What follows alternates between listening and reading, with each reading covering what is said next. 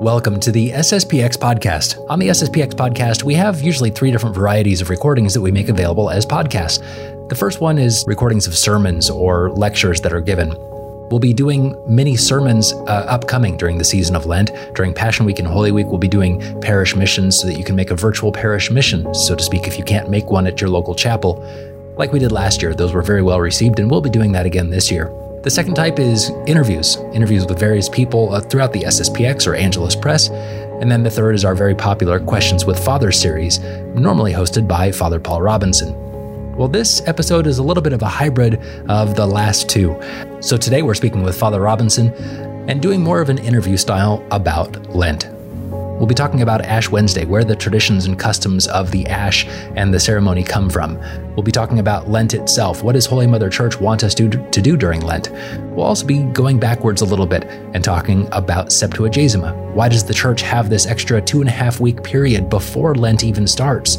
Isn't Lent already long enough? Most kids are going to be saying. And we'll talk about Shrove Tuesday. Yesterday. What is Shrove Tuesday? Why do we refer to it today as Mardi Gras or Fat Tuesday? And does the Church approve of these practices?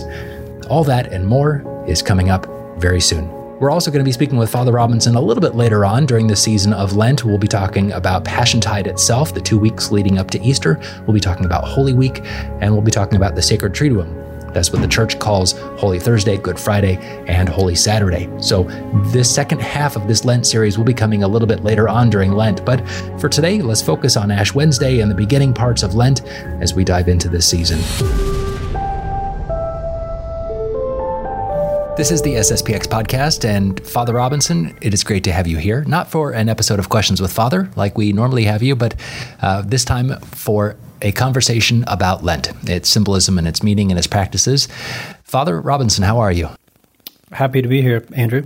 Always great to talk with you as well, Father. Well, we're releasing this podcast on Ash Wednesday. You may be hearing this a day or two later, depending on when you get to the podcast. But before we dive into Lent itself and the meaning and the symbolism of these 40 days of preparation for Easter, I'd like to take a look back at Septuagesima. So the Church has given us this season or this extra period of 2.5 weeks, starting Septuagesima Sunday, leading up to Ash Wednesday. What is the reason for this extra 2.5 week period, this, leading up to Easter, the 70 days before Easter? Seems like Lent is already pretty long and stringent. What's the reason? Well, I think this is one of those cases, Andrew, where we see the richness of the history of the Church and how also various disciplinary practices have developed over time. So the Septuagesima season used to be part of Lent proper. In both the East and the West, there wasn't a fasting that was taking place every day of the week. Rather, they were choosing certain days to fast, and they said at the beginning, let's fast for 36 days, and we're only going to fast 4 days a week. We're only going to fast Monday, Tuesday, Wednesday, and Friday, and they wanted to get up to that number of 36. So if you fast for 9 weeks, 4 days a week, then you get 36 days total of fasting. So you would start 9 weeks before Easter, and that's Septuagesima Sunday. In the beginning, Lent actually started on Septuagesima Sunday, and they were just fasting those 4 days a week. They chose the number 36 because the year has about 360 days, and they wanted to give 1/10 of the year sort of back to God through fasting, sort of like a tithe. You know how in the Old Testament the people were expected to give back 1/10 of their belongings to God as a tithe. So this was a spiritual way of giving back 1/10 of the year to God through the fasting. That's interesting. So when the Church did settle upon the period of Lent, starting on Ash Wednesday, these 40 days, they kept the period of Septuagesima as almost kind of like a nod to the past, I guess you could say. It was almost I don't want to say a leftover, that doesn't sound right, but it was a period that would remain because of the tradition and sort of a leading up to period of Lent? Yeah, well, over time, I suppose the practices changed, and they decided that we're going to fast for 40 days instead of 36 days. There are various reasons why the number 40 is significant. They also decided that they were going to fast every day but Sunday. So there's 6 days, so 6 days out of the week they would fast. So 6 weeks of 6 days of fasting makes for 36 days. And then to get to 40 days of fasting, you just add on 4 more days. So you start the Wednesday before the first Sunday of Lent to start fasting, and then you get up to 40 days. So that's how the 40-day fast started. And then they just held on to the Septuagesima season. I mean, it was a tradition to have the Septuagesima season. And what they did was they said, this is not Lent anymore. We're not going to be fasting during this time, but it is a time, like 2.5 weeks, for you to sort of get ready. So you don't go like immediately from Christmas, where you're celebrating, singing Christmas carols and so on, and then all of a sudden, you turn your smile upside down. Now you're frowning and fasting and everything. But there's this sort of transitional period where you can get yourself ready for the fasting. You don't just jump right from feasting to fasting automatically, sort of a schizophrenic liturgical year. Okay, I see. So let's move on to Lent itself. When we have names of different things in the church, normally there's a Latin derivation. So Septuagesima has, it means 70. But where does the word Lent actually come from? It's really a simple word, and I've always kind of wondered where it came from. Yeah, well, it's not actually of Latin origin. It's more of the sort of a Saxon origin, and it just simply means spring, a spring season, which goes to show how the liturgical year can be oriented towards the northern hemisphere. Sure. Lent certainly doesn't occur in spring in the southern hemisphere, where I lived for 10 years. Right. Easter is happening in the middle of fall, and you're heading into winter, which is a little bit strange, but it just means spring. Whereas if we go to the Latin, or we go to the Romance languages, like French is carême, and that comes from an actual Latin word, quadragesima, which would be very familiar to our listeners, because they know Septuagesima, Sexagesima, Quinquagesima. So you're going from 70 to 60 to 50 to 40. So the term for Lent that the church uses is quadragesima, and that's rendered in French, Italian, and Spanish by a word that sounds very similar to quadragesima, and that just means 40 days. And, we touched on this a little bit before, talking about the 36 days symbolizing 1/10 of the year, 1/10 of the 365, days or so. But when the church changed the Lenten period to 40 days, there's some symbolism there. 40 pops up in the Bible and in the New Testament time and time again. And so was that the reason? It was more of a symbolism? Yeah, definitely. I mean, if we look in the Old Testament, we see that the number 40 is very significant. It's often a number of completeness or totality, a certain perfection with the number 40. But there are definite historical instances where that took place in 40 days.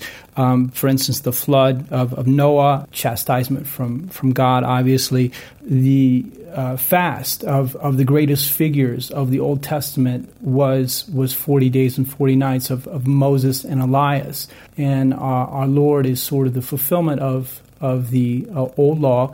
And so when he comes, he also fasts 40 days and 40 nights. And then when he's transfigured on Mount Tabor, there appear with him Moses and Elias, and they're talking about his passion.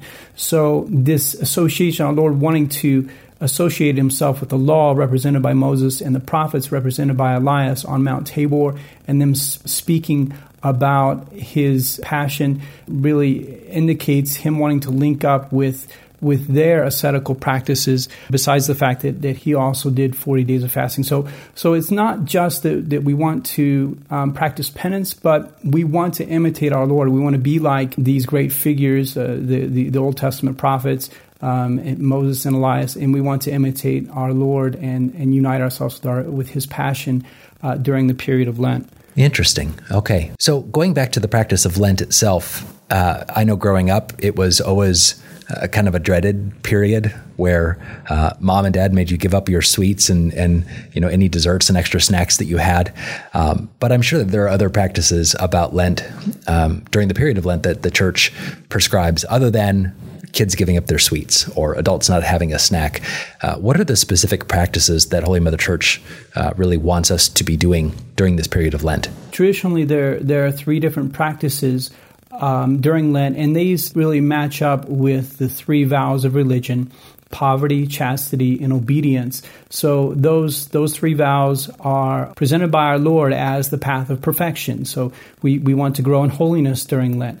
And yet, at the same time, the vast majority of people are not religious, but there are practices that they can do to approximate those vows of poverty, chastity, and obedience. So as far as poverty goes, it's been traditional during Lent to do some almsgiving, to get rid of some of your external possessions for the glory of God, and therefore detach yourself from those possessions. Obviously, the fasting corresponds to the vow of chastity. We mortify our flesh during the period of Lent. And then corresponding to the vow of obedience or submission would be prayer. So we're meant to pray a bit more during the time of Lent, really assert our submission to God and our correspondence to his divine providence by taking extra time, sort of giving more of our time to spiritual exercises. So those are the 3 traditional practices of Lent that the Church invites all lay people to engage in: prayer, corresponding to the vow of obedience; fasting, corresponding to the vow of chastity; and almsgiving, corresponding to the vow of poverty. A quick break to say thank you to those of you who have supported the SSPX podcast already. We've had some people who have become ongoing donors, ongoing supporters of the SSPX podcast. Some people have just donated $5 a month, $10 a month. Well, if that's something that you're willing to do, you can head on over to sspx.gifts. That's GIFTS. Find SSPX podcast, and you can just sign up for a quick $5 or $10 donation, or more if you would like to. You can also do one-time donations as well. It doesn't have to be a monthly donation. We do appreciate all the support that we've already been getting. Thanks to some of the early donors, just a couple weeks ago, we were able to increase our hosting speed and bandwidth. That means all of the episodes, every single episode of the SSPX podcast is now available for anyone to be able to discover. You've played a huge part in that apostolate. Thank you for helping to spread the beauty and the truth of traditional Catholicism. Remember, if you aren't able to donate right now, you can still help just by rating the podcast, giving it a 5-star rating in whatever podcast app or program you're listening to, whether it's Stitcher or Apple Podcasts or any of those other ones. Thank you for your support. Thank you for your help. And let's get back to our conversation with Father Robinson. And as Catholics know who studied the liturgy and throughout history, the Church does not do anything in half measures. So we have this period of Lent, and the faithful can see that the priest is wearing a different color. So that's the obvious one. There's the priest wearing the purple, the violet vestments. But what are some of the other practices? What are some of the other traditions and symbols that the Church puts forth, or maybe some of the other disciplines that the Church puts forth when it comes to the season of Lent? Are there other things that we may not be totally familiar with right away, Father? Holy Mother Church, she understands our human nature, that we're made of both body and soul. We're not sort of disincarnated spirits. And so she tries to help us get in the dispositions of Lent, uniting ourselves with the Passion and the time of mourning and so on, by changing what we see in the Church. The violet vestments certainly help us remember that it's more of a time of sorrow, but also the fact that there's no flowers on the altar, and then there's no Gloria in the Mass, so no one's singing the Gloria, which is more a song of jubilation, and the very strict removal of the word Alleluia. That actually starts with the Septuagesima season. The priest in the first Vespers of Septuagesima Sunday, he says Alleluia 2 times. and then he's not allowed to say it in any liturgical function for the whole of that time leading up to Easter.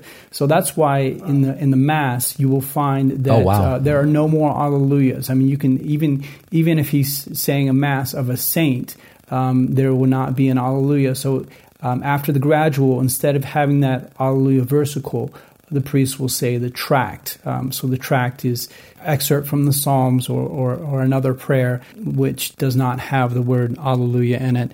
And there's other things as well. I mean, in the office, the priest doesn't say the Te Deum, this hymn of triumph. There's no organ, and there's a special prayer after the post-communion in the Masses of Lent. So there's a different Mass for every single day of Lent. And that prayer, it starts off by asking the people to lower their heads, to humble themselves. So they're supposed to bow down their heads. And the priest says this prayer over the people. And that as well helps us really feel like we're in a penitential season. And when we look back at the history of the church, and in times of Christendom, when the church played a much more active role in the temporal lives of the faithful, there were other restrictions as well.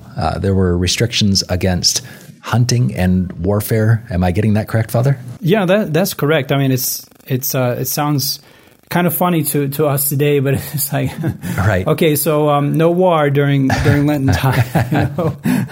We're going to call a truce, and then when Easter comes, we'll start fighting again. But so there was a strict ban on warring between. It's not just between nations. We just think of war in terms of big nations today, but sure. I think there were a lot of petty squabbles, so that was forbidden. And then sports, you wouldn't go hunting, so they didn't have big stadiums and so on, but hunting was the big sport, and they would just say, no, we're not going to engage in that sort of thing. And I think traditional Catholics, we also try to observe that. We try to be a little bit more circumspect and recollected during Lent, and so we try not to have parties and things like that. And I think that's a good thing to do to fulfill that proper spirit for the time of Lent, penitential season. That's interesting. And when we talk about the season of Lent, Father, it's not just about the Sunday. During the periods of Pentecost or time after Epiphany or something like that, when we talk about those kinds of periods, those are really mostly reflected in the Gospels and the Mass of a Sunday. But during Lent, the rest of the calendar changes as well. If you look at the Angelus Press calendar, for instance, you'll find that there are not a lot of feast days of the saints during the period of Lent. You have instead these ferial days that are sprinkled all throughout. Almost every single day is a ferial day. And I mean, I remember when I was in first grade going up to the calendar after morning prayers, one of us kids would say the saint of the day, and then we'd all say, pray for us. And I said, Saint Ferial. And Mom said, no, there's not a Saint Ferial. But I was kind of an idiot kid, so... He's got a lot of feast days. Yeah, exactly. So, this is, again, an historical question. And in fact, St. Pius X is concerned in this question. So before St. Pius X, the feast days that occurred during Lent were given precedence over the Masses of Lent. So there is a separate Mass for every single day of Lent, all 40 days of Lent, and they're of a third class, so what's called a third class ferial. So you have the temporal cycle and the sanctoral cycle. So the temporal cycle are just liturgical events that correspond to the life of our Lord throughout the year, and those are the ferial days. And then you have the sanctoral cycle are the various feasts of the saints. So during Lent and also Advent, the ferial days, so the Masses that correspond to the temporal cycle, they are of a third class.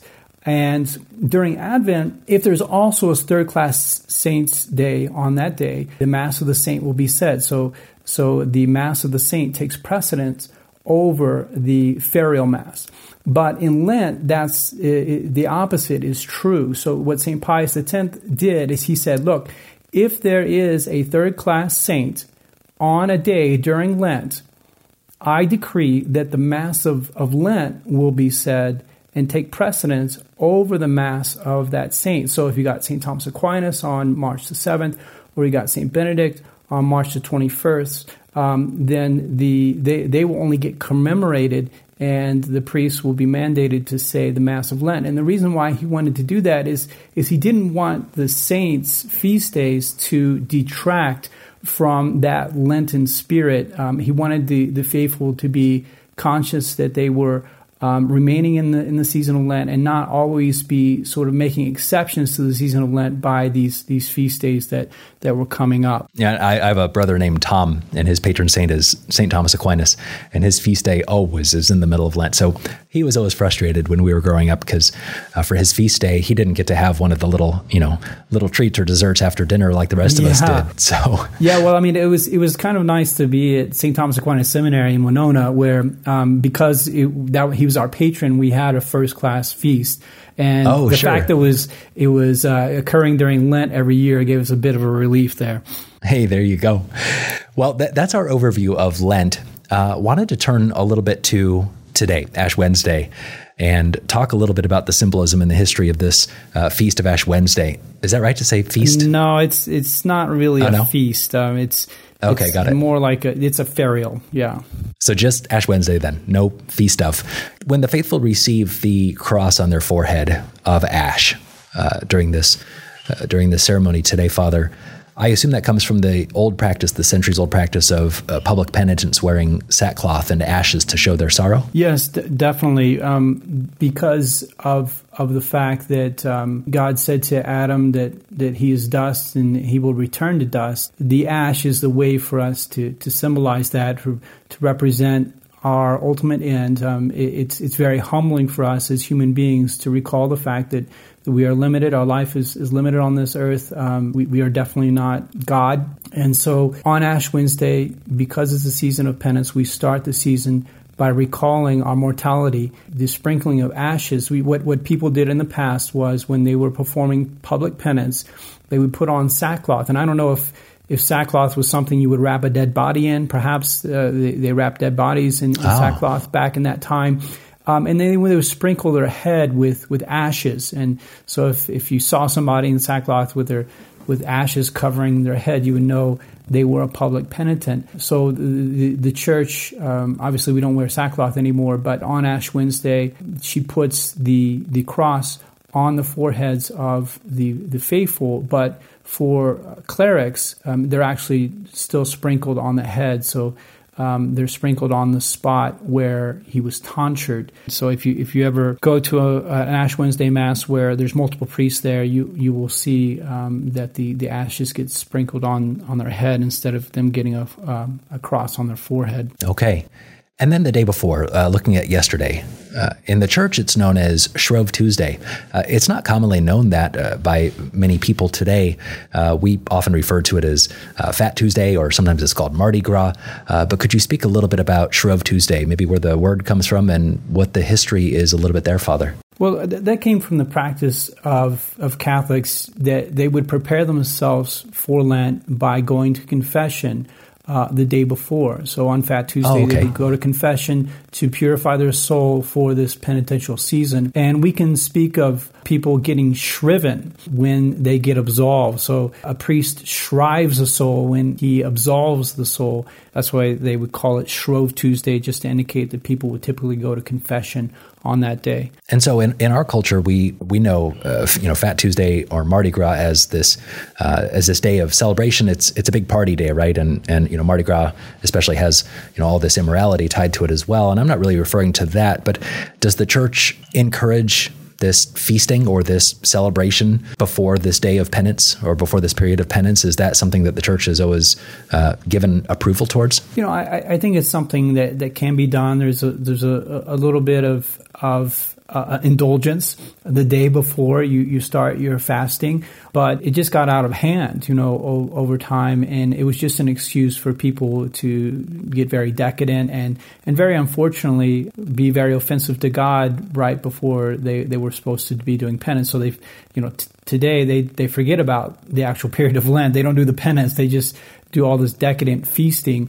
And so for that reason, St. Philip Neri, he started the practice of the 40 hours devotion in Rome, where for 40 hours again, that magic number 40 hours before the beginning of Lent, people would go and adore the Blessed Sacrament and do penance for all of the horrors that were going on before Lent. I mean, just to make up for the sins being committed during the festival right before Lent. I didn't know that that's where the 40 hours came from. That's very interesting. So, yeah, these celebrations, I was referring earlier to the celebrations being kind of a modern thing. I guess it's not as modern as I thought it was, if St. Philip Neri was the one who instituted this practice anyway. Yes, definitely. Well, thank you as always, Father, for coming on and joining us for the SSPX podcast. We appreciate it. Looking forward to continuing this conversation with you as we get a little bit deeper into Lent. So we'll have more of a understanding about Passion Week and Holy Week, and that'll be coming up a little bit later. So thank you again, Father.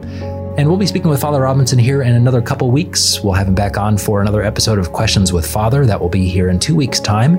Next week, we'll be speaking with Father Patrick Rutledge. He's the prior of Assumption Chapel in St. Mary's, Kansas. We'll be speaking with him about the New Immaculata project. The New Immaculata is going to be the largest church ever constructed by the SSPX in the world, and that will be going up in the Kansas Prairie. So please join us for a very interesting conversation we'll be having with him on that, talking about the groundbreaking, how much it costs, what's needed, how they settled on the plan, and some interesting features about the design and the plan that may not be immediately apparent if you go on their website and take a look at it. So we'll be chatting with Father Rutledge about that next week. Then in 3 weeks' time, we will be speaking with Mother Mary Joseph of the Franciscan Sisters of Christ the King. So plenty coming up here on the SSPX podcast. If you have not already subscribed, please do that. Just go to your favorite podcast app or program, type in SSPX.